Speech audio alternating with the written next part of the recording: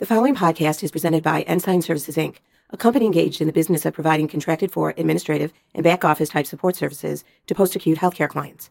Ensign Services provides accounting, human resources, compliance, legal, risk management, information technology, training, construction support, and other such miscellaneous services to its clients. These contracted for services are available to be utilized at the sole discretion of its clients.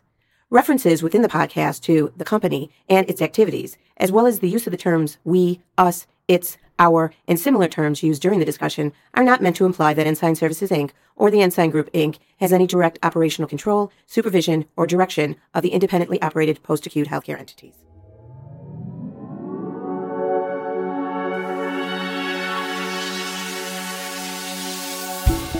Oh man, we are back. We Ryan? are back. It's great to be with you again, Clayton. Thank you. Yeah, this is I'm glad we're doing this topic because, people are tired out there. Yeah, that's what I'm hearing as well, and obviously, understandably, why they are. Yeah, I had one ED call me, and this is an ED that just has great retention rates and very engaged employees, and he said he had 3 CNAs that just decided they don't want to be CNAs anymore. They're going to go into an entirely different field because they're so tired and this whole podcast that we're doing is sort of based on, I don't know if you've ever seen this article. It's a Harvard Business Review article, and it caught my attention, and I shared it with a couple of market leaders, and we've chatted about it, and it's called How to Lead Your People Who Are Tired, and then sort of in parentheses, and you are too. Right, because that's the other thing, right? It's everybody's got to be tired. Like the leader is exhausted, and they're trying to buoy everybody else up, and it's so people sort of say they feel like they've been sprinting towards a finish line. And now somebody's just said, no, wrong finish line. Right? Like how long are you willing to sprint without knowing what the finish line is? Right. That makes a ton of sense. And I as people put together their different plans for how to get through this, I think Mike Tyson said, everyone has a game plan until they get punched in the face. That's just, right? I mean, you think you get in, okay, I'm going to do quick jabs and I'm going to do this, and you get in that ring and then bam, you get, I don't know, I've never boxed, but I imagine, I'm now going, okay, now it's just survival. Right, totally. Right? That's strategy. And I think what has happened is you have a bunch of people that were really fired up, and now they're going, what happened to my resolve? Yeah. Like, I'm tired. Yeah, it's been going on a long time now. Yeah. What do you think, given all that, the hardest thing is about leading right now, would you say? Yeah, and again, this isn't what I share today. I want to make sure people understand these aren't Clay's great ideas. I really got into this study and wanted to understand what do really smart people say the solutions are, right, and not stupid Clay. But a lot of it makes sense. I think the first wave of COVID, I think people listening will agree with this. It sort of felt like the beginning of a boxing match following your Mike Tyson theme. Like, it was all about pumping yourselves up, and you've got your headphones on, and okay, we can do this. Right.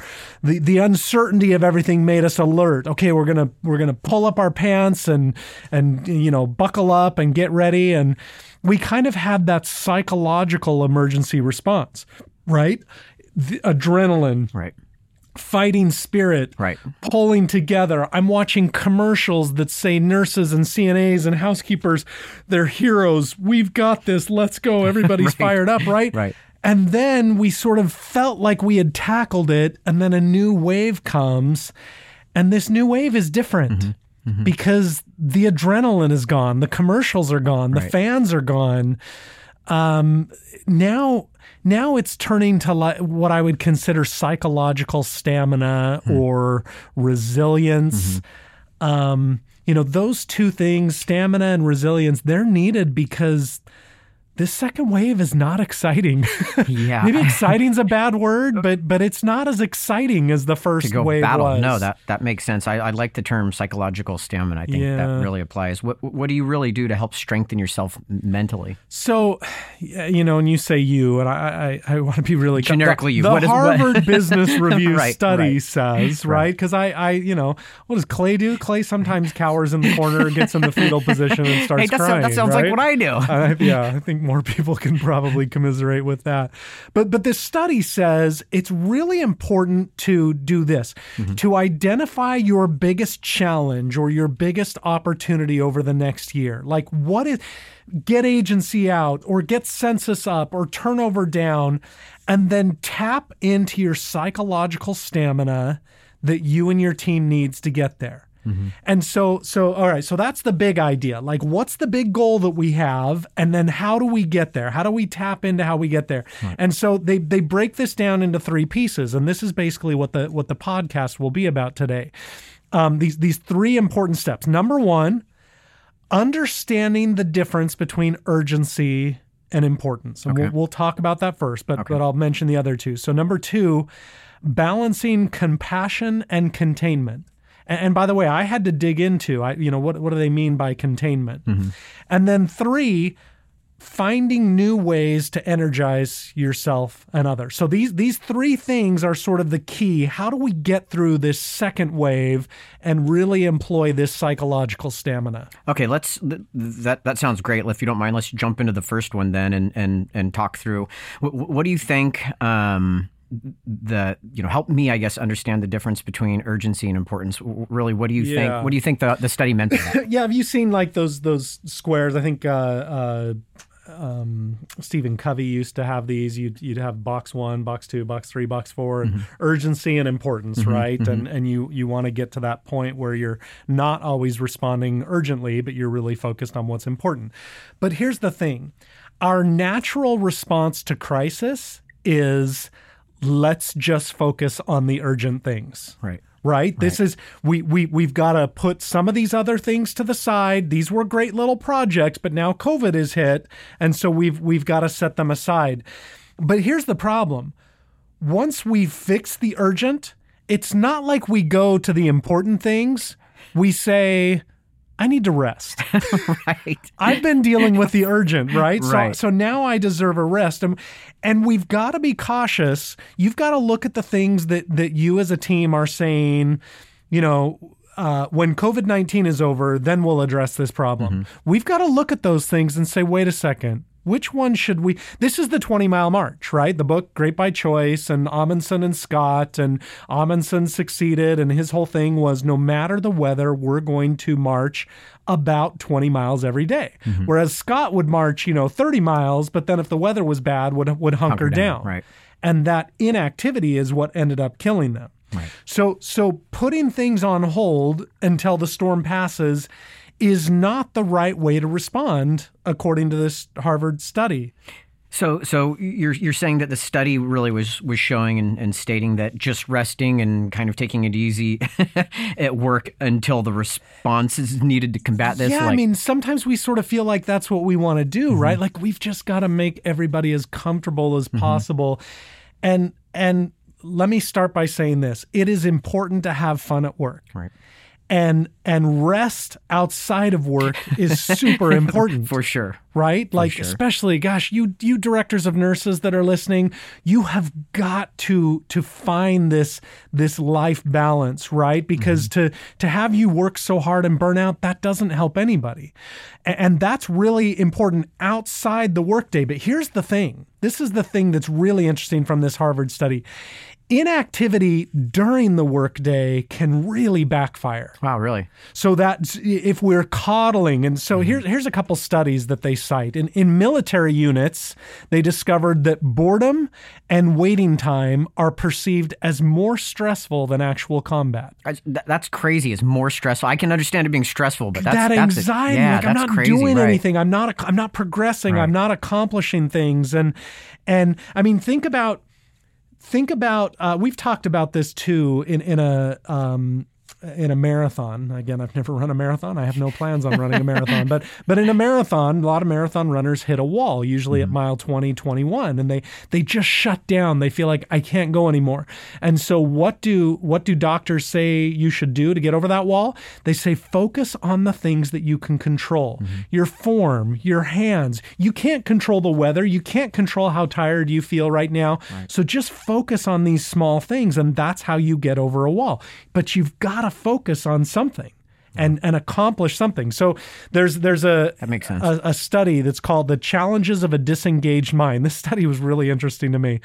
Researchers found that when people were ordered to sit in a room and do nothing, this is so funny to me, they chose to give themselves electric shocks rather than pass the time in silence. Like shocking themselves. They're like, I am so bored. I'd rather shock myself. That's a great study. Because people prefer to do something rather than nothing. That is really Even if interesting. that something is harmful and unproductive. Right, that's really fascinating. They're like, I'd rather just shock myself. And so as a leader, we've got to make sure that that's not happening, that there is a goal set and that we have a plan out to achieve that goal, because that's what buoys us.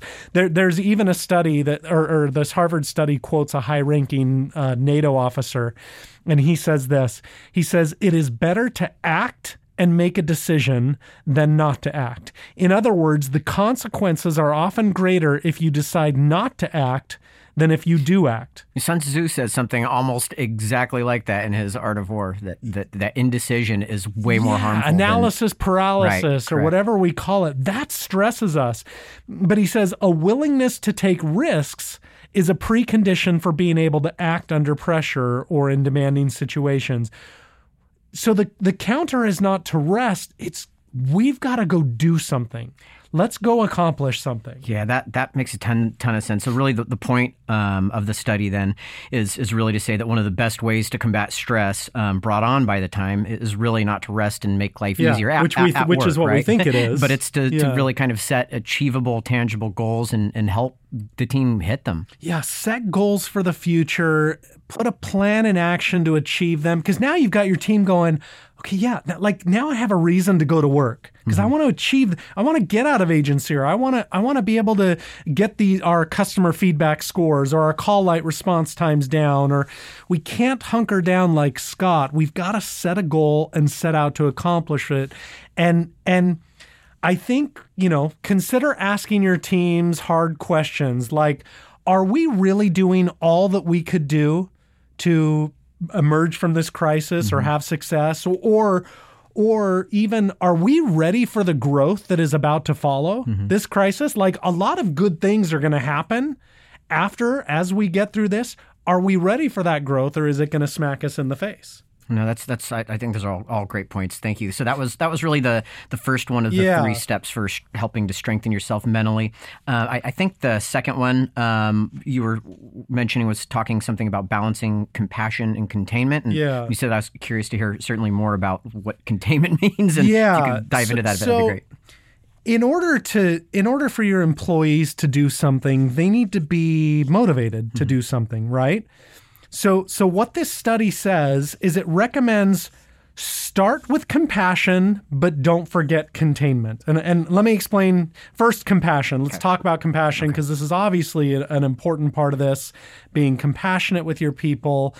And then we'll get into the more complicated piece of containment. But look, your people, they're feeling depression, loneliness, anxiety from isolation.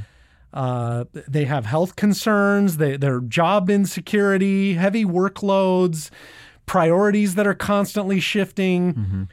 It's kind of interesting. It cites a study conducted by Mercer that found that the majority of the 270 insurance companies surveyed now rate mental health as much as a risk as smoking. Wow. I mean, that's this is how seriously we see somebody smoking. We always, it's not good for your health, right? But the mental health, we should have that same amount of concern. Right. So on the compassion side, we've got to take our team's mental health seriously. We talked about this with directors of nursing and other. Insist on taking days off. We've got to quick connect with each other. This is if you go back to the podcast on Customer Second, there's a 3-part podcast, and one of them is 5 conversations. The second conversation is the quick connect. We've got to be out on that floor or in our operations asking how their son's soccer game went, or asking how their spouse's sickness is, just connecting with them on a human level, and then listening to them. and be willing to listen to them and their fears and their doubts. Sometimes we think, I don't have time for that. Right. We don't have time not to, right? This has to become a priority. And on that same vein, consider as a leader being willing to share with them your own fears. See, you think it's your job as a leader. It's going to be okay. Everything's going to be fine. And I've got this, and follow me. And right. And look, I think it's really important for a leader to be willing to say, I don't know. Rather than I know everything's going to be okay. And there's a big difference in leaders who express their insecurities because I think what you're doing is you're demonstrating that it's okay to be vulnerable. Yeah. Right. Yeah. And they need to be vulnerable for their mental health. Again, don't fake vulnerability. Right. I'm not, Right. don't say I'm like you. If you're confident, share your confidence. Sure. But it's not always about you putting on a brave front and trying to convince everyone that it's going to be okay. But if that's how you feel, don't hide that either. Right. Does that make sense? Totally. I feel like I'm speaking out of both. So part of compassion really is reaffirming to your people that they're good, and they're safe with you, and this is sort of leadership and self-deception, and that their worth is not just a function of their actions or their job or their results, but who they are. Like, boy, you're just a good person. I really like this about you. So as a leader, on the compassion side, we can't just talk about getting things done in your conversations with your teams. You've got to recognize who they are and use specific examples of their contributions and human qualities. And what that does is that reduces their anxiety. It reduces their second guessing of what you think about them. If you're constantly telling them the great things that you think about them, anxiety, dissipates. It drops. So make sure they know that they're appreciated as people, not as CNAs. Like, here's how you know. CNA calls off. Do you think, I've got a hole to fill, or I hope they're okay? Right. That's a great Learn to self-question. appreciate them as people, not as CNAs, because people get mad at me for quoting Gallup so much, but one of the Moneyball questions that really helps you know if an employee is engaged is, do they appreciate me as a person? Yeah. Makes show them that you do. A ton of sense. Yeah. And so that I think that was super helpful explaining the compassion side. What does that really have to do with the other one, containment? Yeah, containment. Containment probably isn't the word I would have picked. It's the word that the study uses, so I'm using that. But it's not just about being compassionate, right? And being there and suffering with them and listening, and you've got to balance that with what they call containment. Now, containment, and this is a quote. If you can see me right now, I'll do air quotes. He's doing air quotes. I can confirm that. The ability to observe and absorb what is going on around you, but to provide a sense of stability. So what I mean by that is it's important to realize that this stability comes from, we've got to set limits, we've got to raise the bar, we've got to kind of maintain a pressure at the optimal level, because that sort of helps us snap out of self-pity and moody. If it's all compassion and, hey, let me talk to me and hear me, but you're not setting goals, we go back to that inactivity where we'd rather just sit around in a room and shock ourselves, right? I still can't believe that. It is. So too much, air quotes, caring and compassion can drive people towards, and if you've ever heard this phrase, I can't remember which book I read this in, but it's learned helplessness. The learned help. Have you ever heard of that great term? phrase. Yeah, that's a great phrase. That's sort of the person that believes they can't perform without help and support from others. I'm sometimes diminishing others when they have their standing appointment with me where I can't do this, and I'm buoy them up, and they love me for it, but I'm sort of creating a learned helplessness. You're just helping. Right. That, yeah. And so learned helplessness comes when we feel that we face like uncontrollable and inescapable stress. We simply stop trying to respond to dangers and we passively accept whatever. We're victims. Yeah. Right? That's what learned. I can't succeed because of this, and the labor market is that, and again, all of those things are real and true and brutal facts. Right. But if you think that you can't succeed because of them, so this can't be about pampering. It's about using your connection that comes from the compassion to then catch a second wind with them. If we go back to this boxers, I mean, this is your fault. You started with the Mike Tyson thing, right? Everyone has a plan until they're punched in the mouth. But when boxers talk about a second wind, they usually say that usually comes from defiance, from anger, from fear, from frustrations, feelings that we usually suppress, right? But if you go back and listen to the podcast on EQ that says, look, we really need to harness those emotions and use those emotions. I love the story of Buster Douglas. I'm not a big boxer fan, despite how much we're talking about it today. But the greatest upset in sports history, according to the betting rings and according to a survey that I saw, number 2 is the Miracle on Ice when the United States beat Russia in hockey. But number 1 is Buster Douglas knocking out Mike Tyson. I remember that match to my day, and I'm not a big boxing watcher either. But he shouldn't have won. Yeah, and he got knocked down by Mike Tyson. Nobody had ever gotten back up after being knocked down by Mike Tyson. Right. And the question, well, how did Buster Douglas get up and not only survive, but actually win that bout? Buster Douglas tells the story. I didn't know this story. He tells the story.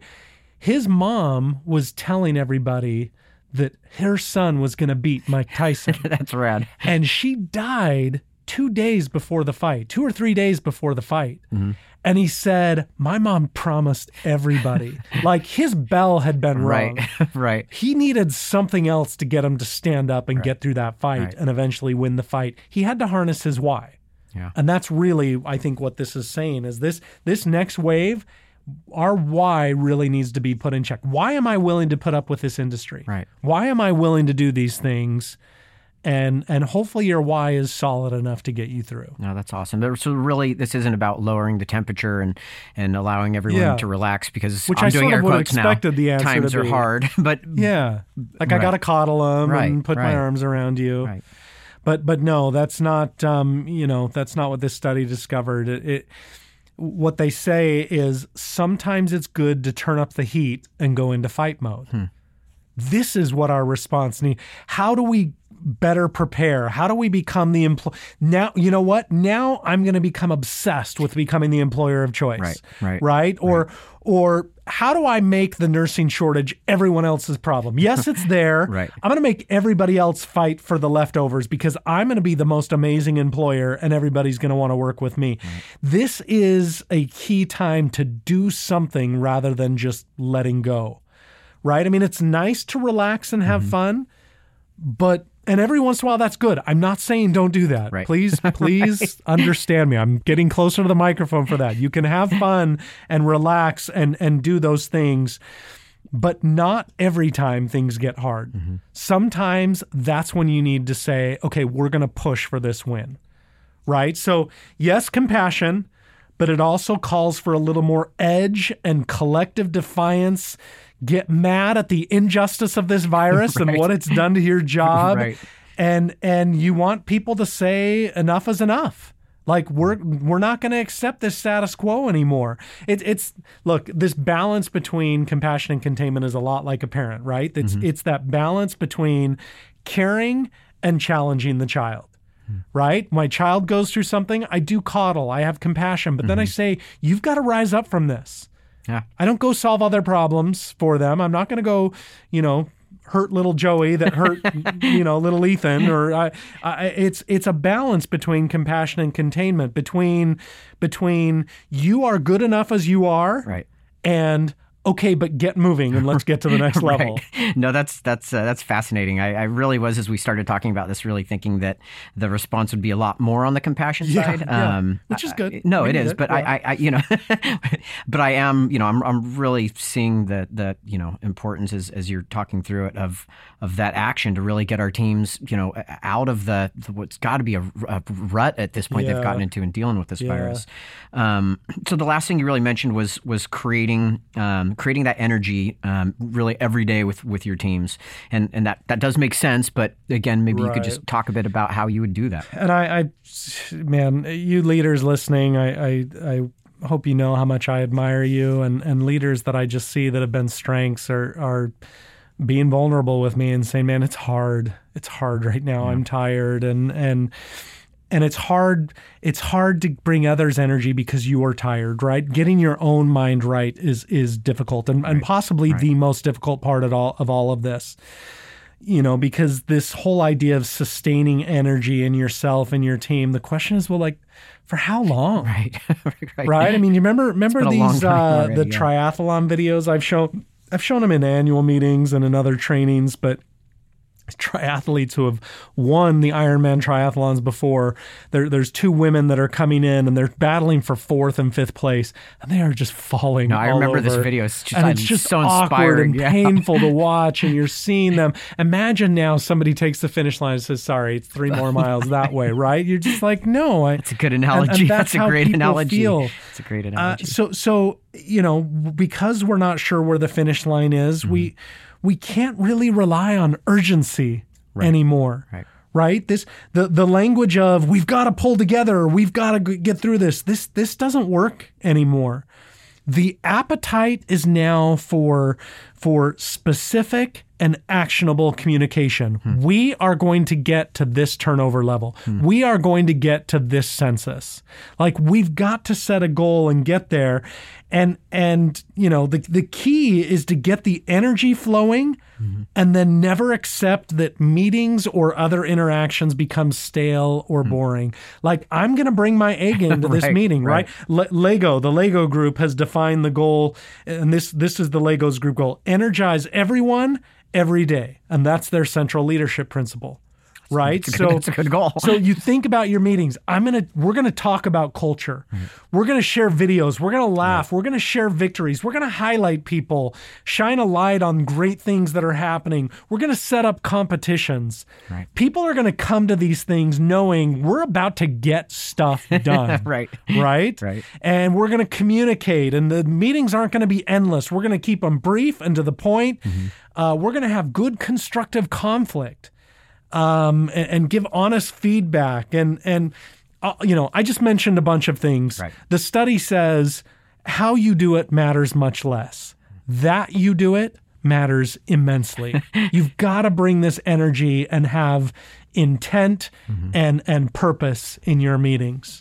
So this really goes. So this really goes back to switching from running on adrenaline, which isn't going to work anymore, to really harnessing, your true resiliency. And so, what does it mean to you when a person is resilient? Yeah, the focus on this difference between adrenaline and resiliency. Right, the adrenaline's gone. It burned out. Now you picture that boxer again that's just there, fired up. Totally. Now they've been punched. Now it's like, okay, now I got to survive. Resilient people, they see setbacks as temporary. They're local, they're controllable, they're changeable. Resilient people say, I can do something. I can adapt. Right? This change, this brutal fact happened, but I can adapt. A resilient leader enables people to act. Right? Resilient people are more willing to make decisions because they believe they have a real impact on their situation, and they're not afraid to influence it, right? If we're people that think it's permanent, there's nothing I can do about it, then we have little power to act. We become victims. Learned helplessness, right? Exactly. It leaves you paralyzed and your thoughts start to spin out of control. But resilience is the most important trait to get through chaos. So the key is, as a leader, learning to manage your own mind, to take charge of your destiny. I sent out an email last night, and I was highlighting Seacliff and how they've had some great success and things that John Money has done out there in getting out of agency after having the highest agency usage. And another leader sent me an email just to me and said, John really epitomizes what Jocko Willink says, that excuses equal lies. Like, excuses aren't real. We've got to confront them, but if we're using them to validate why we're not succeeding.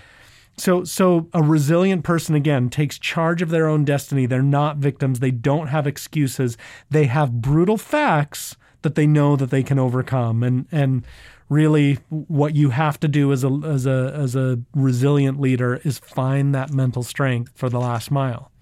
Thank you, Clay. This has been great to really have you talk through the study, and hopefully it helps. I know there's certainly a lot that I've heard in here that's going to help me, and I know there's a lot of tired folks hopefully we can out there. pick a piece of it and say, I can work on that. I can do this. Focus on these little fundamentals that you can do, because your teams need you now more than ever, and that's what we need to focus on as leaders. Great. Thank you. Thanks, Ryan.